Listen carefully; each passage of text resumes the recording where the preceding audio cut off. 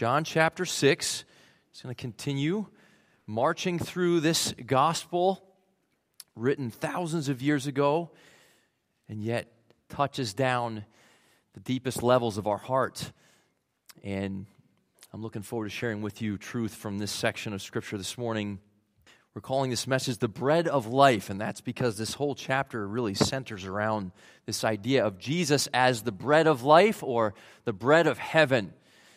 But first I want to talk to you about the bread of earth a little bit. The bread of earth. And by that I mean, quite literally, food. All of us spend a lot of time and energy in pursuit of food, planning to get food, preparing food, eating food, cleaning up after food. A lot of time and energy devoted to food, right? We even have channels on TV all about food. YouTube channels all about food. We sit on our couch and watch food. Food is very, very important to us. Now, I want you to imagine this. Imagine you lost your appetite. Imagine you no longer experienced hunger, a desire for food. That would be depressing, for one thing, because food is such an enjoyable part of our lives, right? It would also be dangerous because God designed us in such a way that we have an appetite or a craving for food because it keeps us alive. Without our hunger, we would die. And yet, even with our hunger, we still die. At some point, we will enjoy our final meal in this world. It's true, right? So on one hand, we have this appetite that keeps us alive. On the other hand, it can't ultimately keep us alive because we know it's temporal. We know it's not lasting. It sustains our lives, naturally speaking, but it can't give us eternal life, can it? This is the basic idea that Jesus is using to teach people a very important lesson in John chapter 6. He is proclaiming to the crowds of people following him, he's proclaiming that he is the bread of life, that he is the one we need the most, not just for our natural appetite or our natural hunger, but for our spiritual appetite, our spiritual hunger. We need him for eternal life. In the context, which I want to reset for us before we dig into the details, in the context, Jesus has multiplied the loaves and the fish to feed 5,000 or probably 25,000, to feed this enormous group of people who were quite hungry. Food not as readily available back then as it is today. These were hungry people, and Jesus miraculously fed them. And we spent some time thinking about that in previous messages. And then last week, we observed Jesus with his disciples, and he had sent them across the Sea of Galilee. And while they were in the middle of the sea, a storm arose, and they found themselves in danger. And Jesus showed up walking on the water. So another miracle, the miracle of the feeding of the 25,000-ish, the miracle of the walking on water, and then miraculously bringing his disciples to the other side of the Sea of Galilee. All that has occurred. And this is where we pick it up in verse 22, where the writer of the Gospel of John continues to establish the context for us. So start there, and let's just read verses 22 through 25.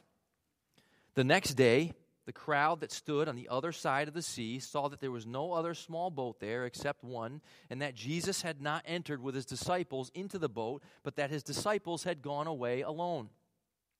There came other small boats from Tiberias near to the place where they ate the bread after the Lord had given thanks. So when the crowd saw that Jesus was not there, nor his disciples, they themselves got into the small boats and came to Capernaum seeking Jesus. When they found him on the other side of the sea, they said to him, "Rabbi, when did you get here?" So here's just going to summarize this for you. Here's what happened. Jesus sent his disciples across the sea, and then he met them on the sea, and they were immediately on the other side. Well, the people back there in the same spot where the miracle of the loaves and the fish, where all that had taken place, they're looking around for Jesus, and they're not finding him. They knew the disciples left without him, so they're thinking, well, where is he? And then they reason, well, maybe somehow he went to where they are. So they get in boats, they go over to Capernaum, where the disciples were, and there they find him, and they say, hey, Rabbi, when did you get here? Another way of saying, how did you get here? So they have in their mind the miracle of the multiplication of the food, and they have in their mind maybe something else happened. How did he get here to this other side? So that's where we pick it up, okay? And notice, and this is kind of the point of that, is what John is highlighting here, is they were in hot pursuit of Jesus because they were really enthralled with what he had done and all that food that he had given them. They're eagerly seeking him. And look what Jesus' response is when they say, when did you get here? Look at his response in verse 26. Jesus answered them and said, truly, truly, I say to you, you seek me not because you saw signs, but because you ate of the loaves and were filled. So you're looking for me because you want more bread for your tummies. That's what you're interested in. That's what you want. And that's why you are coming looking for me. That's what you're after. So this morning's first point, as we consider Jesus as the bread of life, the first point is I want us to think more about this idea of the bread of earth and how we humans, all of us, work for it. We strive for it. We pursue it with great urgency. Notice what Jesus says regarding our work for this natural food, this bread of earth. He says in verse 27, the beginning of the verse, do not work for the food which perishes. Now think about this. This is the same Jesus who taught his disciples to pray, give us this day our daily bread, right? He's not suggesting that they starve themselves. Later in the New Testament, Paul says that we ought to work for our food. If a man's not willing to work, then he shouldn't even eat. There's this New Testament principle that work is good, that it's a good, healthy part of life, that we would work, that we would use our minds and our bodies to earn money to get food. So that's a natural, normal, even good part of God's creation. All right? So he's not suggesting that they give up on that. This is Jesus making an important point, using, for those of you who like English and literature and things, he's using hyperbole. Okay? He's saying something in an extreme way to make a point. He's trying to help them see that there's a deeper appetite, that there's a bread that's more valuable, more important, that there's a bread that's better than the bread that they so tenaciously go after. The bread of earth, and it's going to come up later. We'll have plenty of time to circle around this concept because there's so much here in chapter 6, and we'll spend some other messages going through it. But later we'll see where Jesus tells the people, hey, they had looked back, and they're going to mention it here just a moment as well, but they look back to their forefathers and the wandering in the wilderness, and they had that miraculous bread, the manna from heaven. And Jesus says, hey, yeah, they had that bread, but they ate it and they still died. So it was temporal bread. It served a temporal purpose. They ate that bread and they still died. So he's helping them see that that's not the ultimate. That's not the appetite that's most important. And he's wanting them to consider their efforts and what it takes to get it, and all the work and all the labor and all the toil ever since the curse. It doesn't come easily, does it? Again, as Americans, modern Americans, we take it for granted. But it does not come easily. Some of you are into gardening, and you may grow your own vegetables or fruits, and you know it does not come easily. It takes a lot of work. And he's wanting them to consider that. There's an analogy here. There's something about that work. And there's something about our human limitations and our human dependence and how much we need bread. And if we don't get it, we suffer. We literally suffer, and as we said earlier, and if we stop eating, we will die. So think about this in terms of just our experiences with our own thoughts and emotions. I love this term think it's fairly recent that we've started using this term, hangry. When we're hungry and we get angry more easily, we get hangry. You know what that's like? Not long ago, I had one of these great dad ideas. It was spring break for our girls. It was a beautiful day. I said, hey, let's go for a ride. I had been weeks earlier driving through Portsmouth, Rhode Island. So let's go for a ride to Portsmouth on this beautiful day, and we'll go get something to eat out there, and we'll just enjoy the beauty. It was a really kind of a warm day. It was one of those, it was in the 80s or something like that. And so we got in the car, and we started driving to Portsmouth. Well, dad fail moment, because on the way to Portsmouth, we kind of got turned around, and I thought there was one place that I was looking forward to bringing the girls and showing them around, and we couldn't find it. And so we're driving, and we're stuck in traffic, and we're not seeing any of the beautiful, wonderful things that we were hoping to see.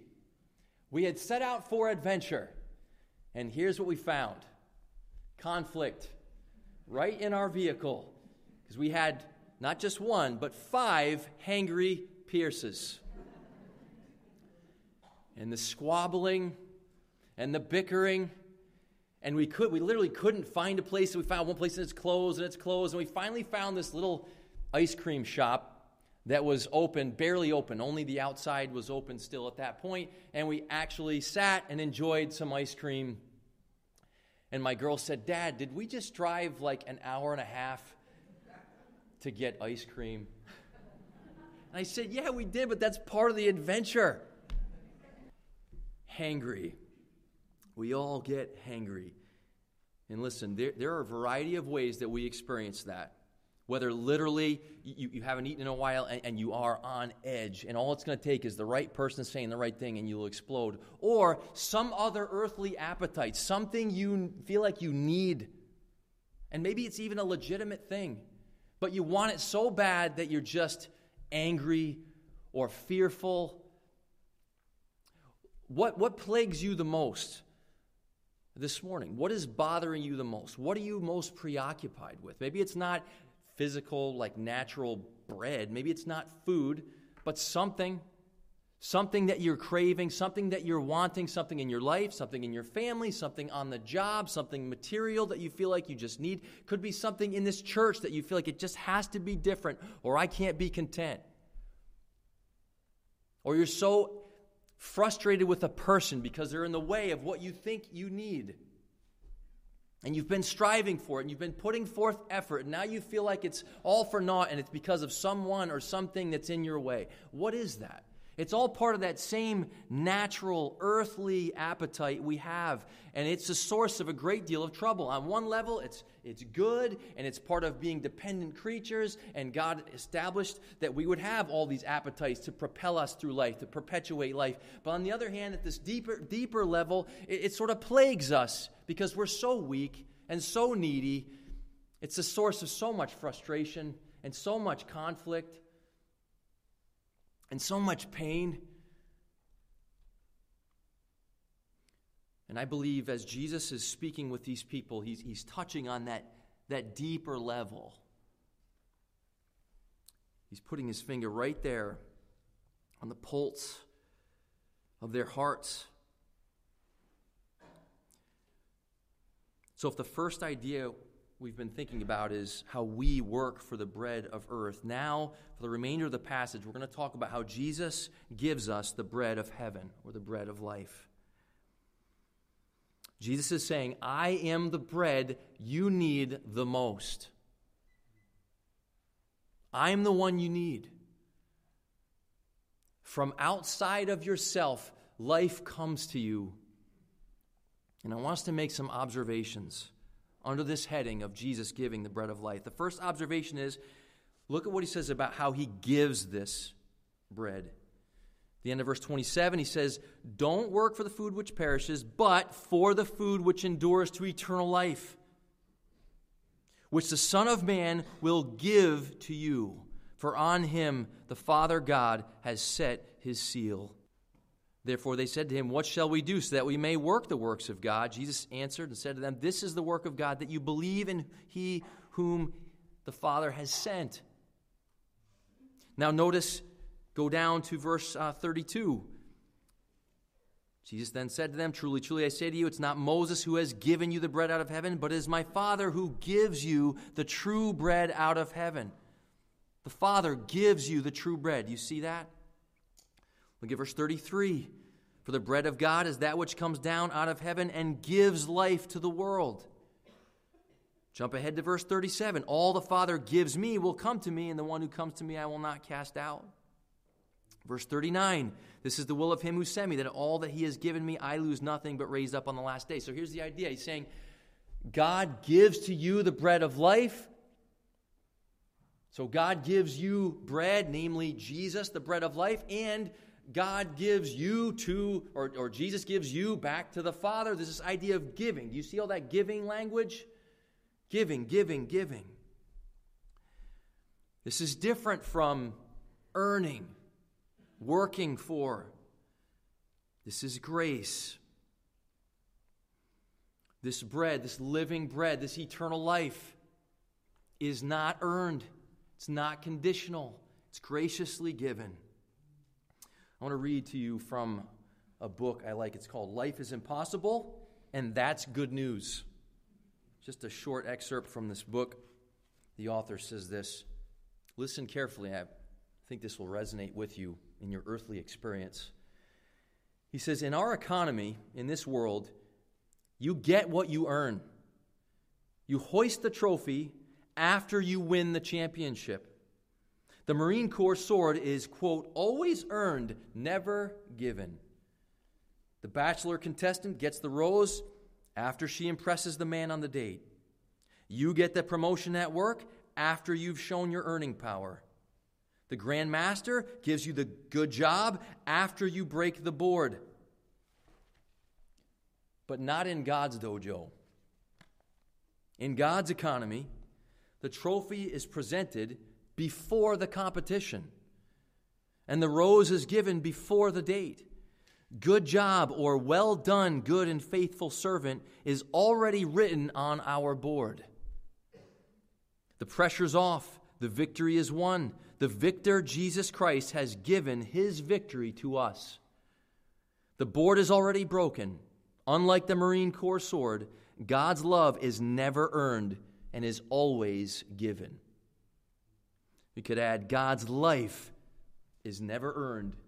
It's always given freely to those who have nothing to offer. And that's why he says, when the crowd, the people, they ask him, hey, what's a part? How do we do? If this is part of God's work, then how do we do the works of God? What can we contribute? What can we do to secure this? A little bit later they say, well, give us this bread always then. This bread sounds great. How do we get it? What do we do for it? And this is our next observation. I want you to notice here, he says, here's your part. Believe. Believe. Verse 29. This is the work of God, that you believe in him whom he has sent. Believe. That word, too, comes up many times throughout John 6, countless times in the Gospel of John. The term believe comes up over and over. It's one of these thematic words in the Gospel of John. Toward the end, he tells, hey, the whole reason I wrote this Gospel to you is that you would see Christ, that you would believe in him, and that in him you would have life. Believe, believe, believe, believe. Over and over and over again. I have it down in my notes here. Actually, over 90 times in the Gospel of John, the word believe or some form of that term is used. Over 90 times. So here he says, hey, this is your part. Believe. And we can understand that in terms of receiving. Receiving from him. Belief is not about what we do.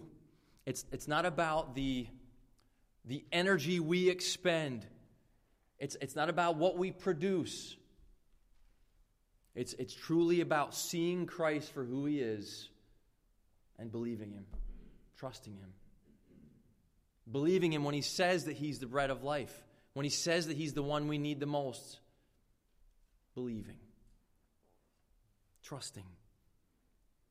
I like a A professor of mine years ago said, because we can even try to kind of turn that inward and make that about our part. Okay, if this is about faith, then how do I faith better? Like, how do I do more of the faith thing? And I'm looking at myself and I'm trying to muster up the faith. And he said, no, just look. Just look. And so this professor said, look, faith is not what we contribute to our salvation. Faith is not what we contribute to our salvation. Faith is the recognition that we contribute nothing to our salvation. Faith doesn't look at me. Faith looks at Jesus. Faith looks at him. Earlier, he referenced the bronze serpent, which back there in the Old Testament, the Israelites looked up to. And when they looked up, what happened? They were healed.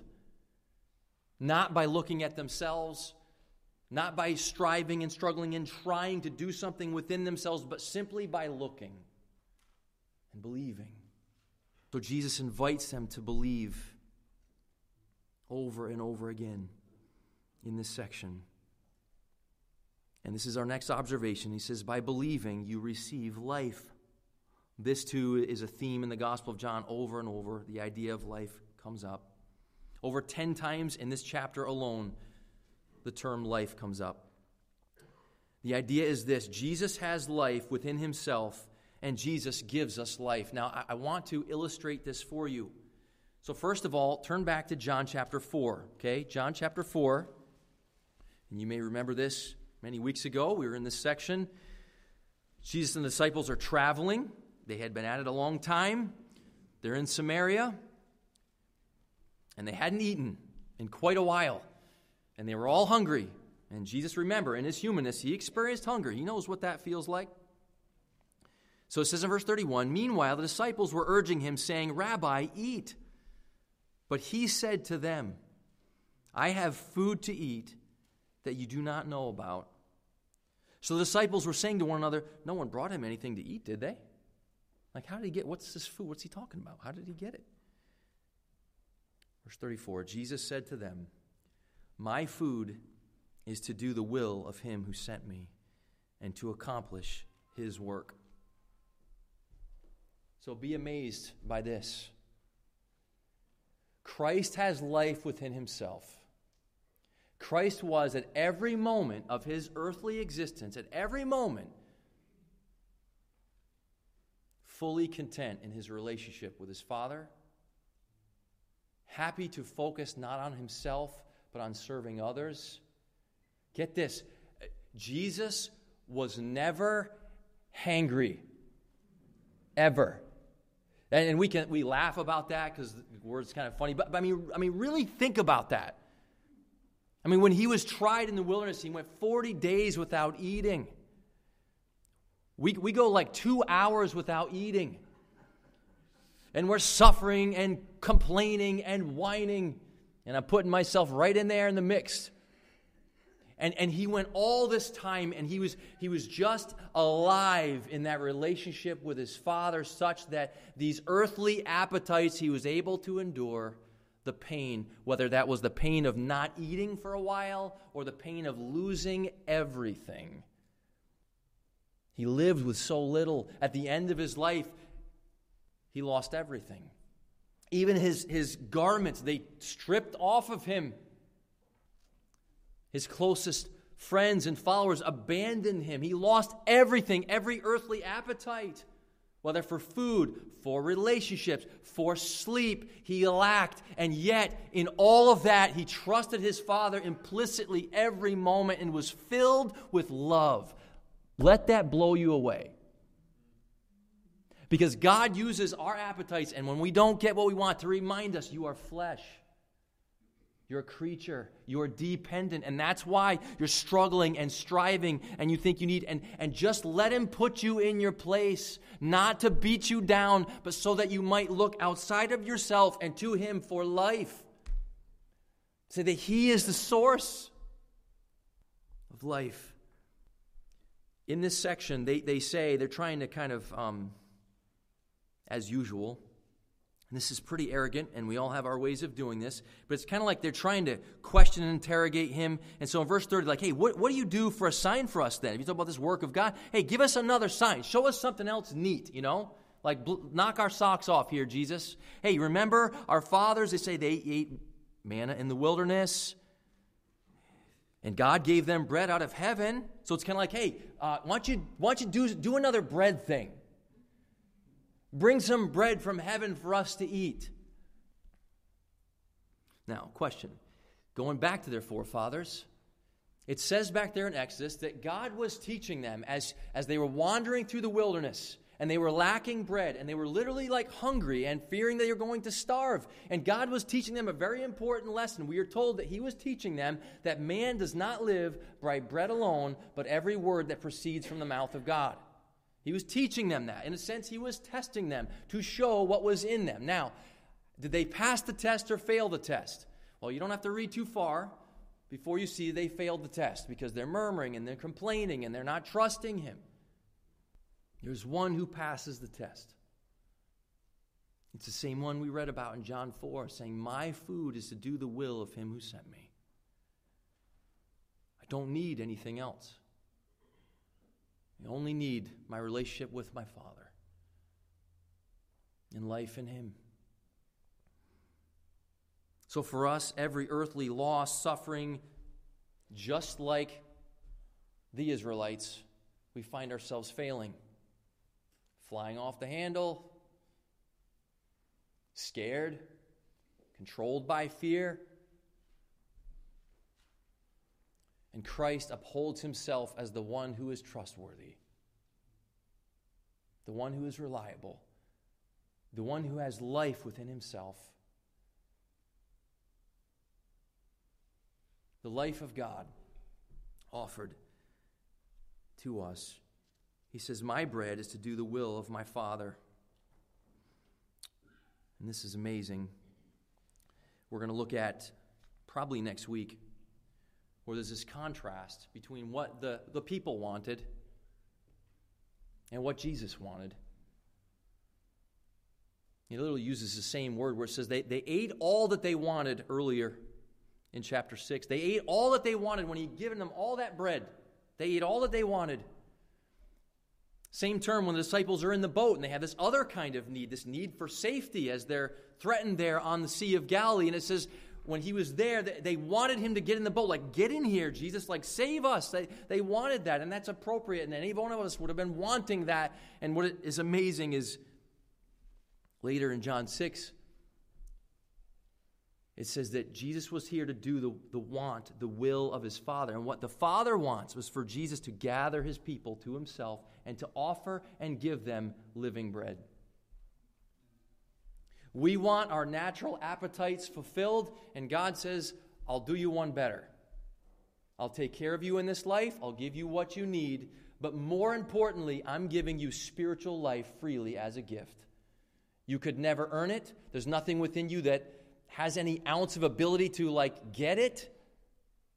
You don't have it. God has it, and He's going to give it to you freely as a gift of grace through Christ. Life. All right, 2 closing thoughts. First of all, eat. And you're like, well, not yet. Stay here. But eat. Soon you will eat, okay? Eat.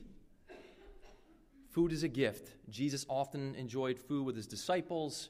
There's this New Testament idea of eating together, fellowshipping with one another, actually physically eating. That's a great gift. Enjoy it. Paul said, whether for you eat or drink or whatsoever you do all to the glory of God. Paul is saying, look, that this is part of life. Enjoy your food, that appetite you have, the taste in your mouth. Enjoy it. Give thanks to God for it. Eat. But see it as a temporal gift, a temporal blessing. It keeps us alive. It keeps us going. But it can't keep us alive forever. It's not ultimately fulfilling in that sense.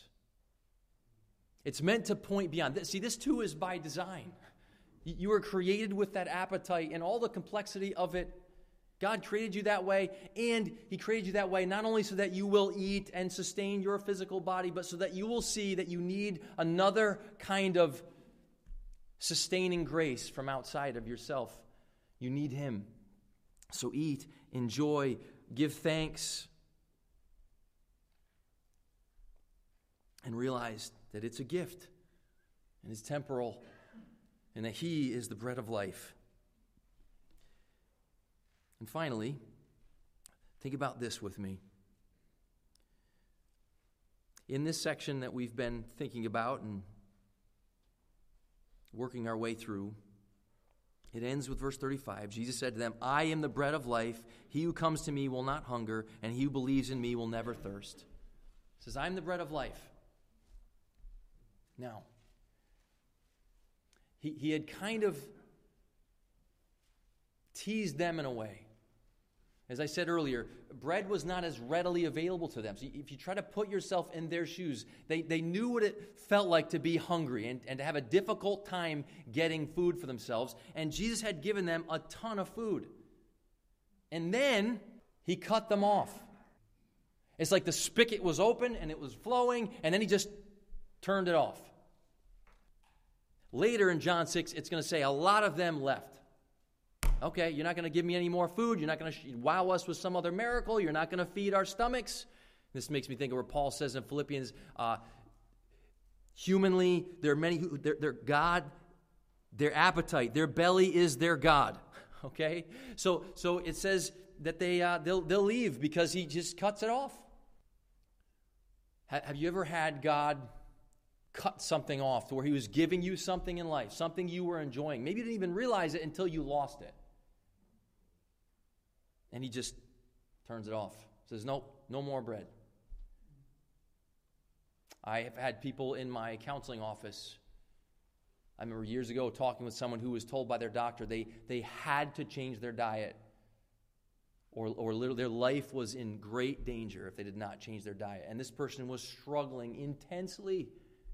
And I can relate to that. Certain things I really like. I can't even imagine a huge shift like that can be a source of deep suffering and struggle.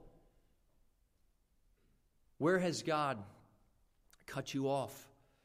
Where has He taken away the bread, whatever it was that you enjoyed? And all of a sudden it's like, it's gone. Wherever that is in your life, I would bet you are probably struggling significantly. As we talked about earlier, with everything from anger, bitterness, complaining, anxiety, fear, all the types of things. God is sovereign over the dispensing of these gifts. He's sovereign over how long we have to live as dependent creatures. Formed from dust originally, returning to dust eventually. And here we are somewhere in between. And at times and in places and in ways, God just shuts it off. And at first, it seems like cruel. I mean, these people could have said, are you serious? You're a loving God? You gave us food that we actually need, and now you're saying, no, you're on your own. Really? I mean, it could seem cruel. But it was not cruel because He was speaking to their hearts. He was trying to reach them at the deepest level to awaken them to this deeper appetite, what they need more than physical bread, which is they need God. They need life, and this is life, John 17:3, is to know God, to be in relationship with Him, to know who He is and what He's like, to see Him as a good Father, whether He's giving abundance or He's giving just a little. That's what they needed. That's what we need. At the deepest level, what makes us different as Christians, okay? What makes us different as Christians is not externals. It's not the fact that we try to be nice people. It's not the fact even that we try to be moral people or that we have certain commitments of how we live our life on the outside. It's not those things. You could join any other religion, cult, and do lots of good external things. and look different from pagans. You could do lots of external things, look different from a pagan, but that doesn't get to it. Jesus was speaking here to the crowds, and remember the term, the Jews, like the religious people. He was speaking to them, and he said there's something deeper than just that. The new birth is not just turning over a new leaf. It's being awakened to a totally new appetite, a totally new source of life. It's going from death to life. It's realizing this, that, listen, I think this will resonate with you. It's realizing deep down that there is, when it comes to spiritual life, what you need for ultimate satisfaction and security, what you crave at the deepest levels, it's being convinced that that doesn't come from you. It doesn't come from anyone around you. It doesn't come from anything around you. You could have every earthly experience, every earthly pleasure, like King Solomon. You could have everything and find it to be vanity, striving after the wind. You chase, and you just can't. It's just nothing there. What distinguishes us, and this is part of the point of Exodus and the Sabbath day and the setting apart of God's people and this giving of bread, that they were different because they were receiving bread miraculously. Here's what that looks like today. It's being convinced that Jesus is your life. Amen. Not even like how good your marriage is going. Not how good it's going with your family. Not how good it's going with your church or your job or your body or whatever else. It's not any of that. It's that you know that God loves you and forgives you and has adopted you into his family and says you belong to him. And God has given you to Christ. He's given Christ to you. And that you are wrapped up in that Trinitarian love relationship. And that you are unified with your Father by virtue of all that Christ has done for you. It's knowing that that's your life. And so we're going to struggle. As we go through this earthly experience, we're going to struggle. We're going to bump into those appetites. We're going to bump into loss. We're going to lose things. We all will. It's inevitable. And we're going to have the struggle and the frustration. And then God is going to continue to show us over and over and over again his faithfulness. That while our supply is meager, if there at all, and his supply is everlasting and infinite and overflowing. That's why he says things like, if you drink this water, from you will flow springs or fountains of living water, because he's endless in supply. He's not short on supply when it comes to life. He has absolutely everything we need. And he's given everything. And at the deepest level, that's what it means to be a Christian. It's to know that Jesus is life. That he is our living bread. In closing, I'm going to read from Isaiah. Same idea. Isaiah 55 and verse 1. God says this. Ho! Which is his way of saying, hey, listen up, listen. Everyone who thirsts, come to the waters. And you who have no money, come, buy and eat. Come buy wine and milk without money and without cost. Come with empty pockets. Why do you spend money for what is not bread, and your wages for what does not satisfy? Listen carefully to me and eat what is good, and delight yourself in abundance. Incline your ear and come to me. Listen that you may live.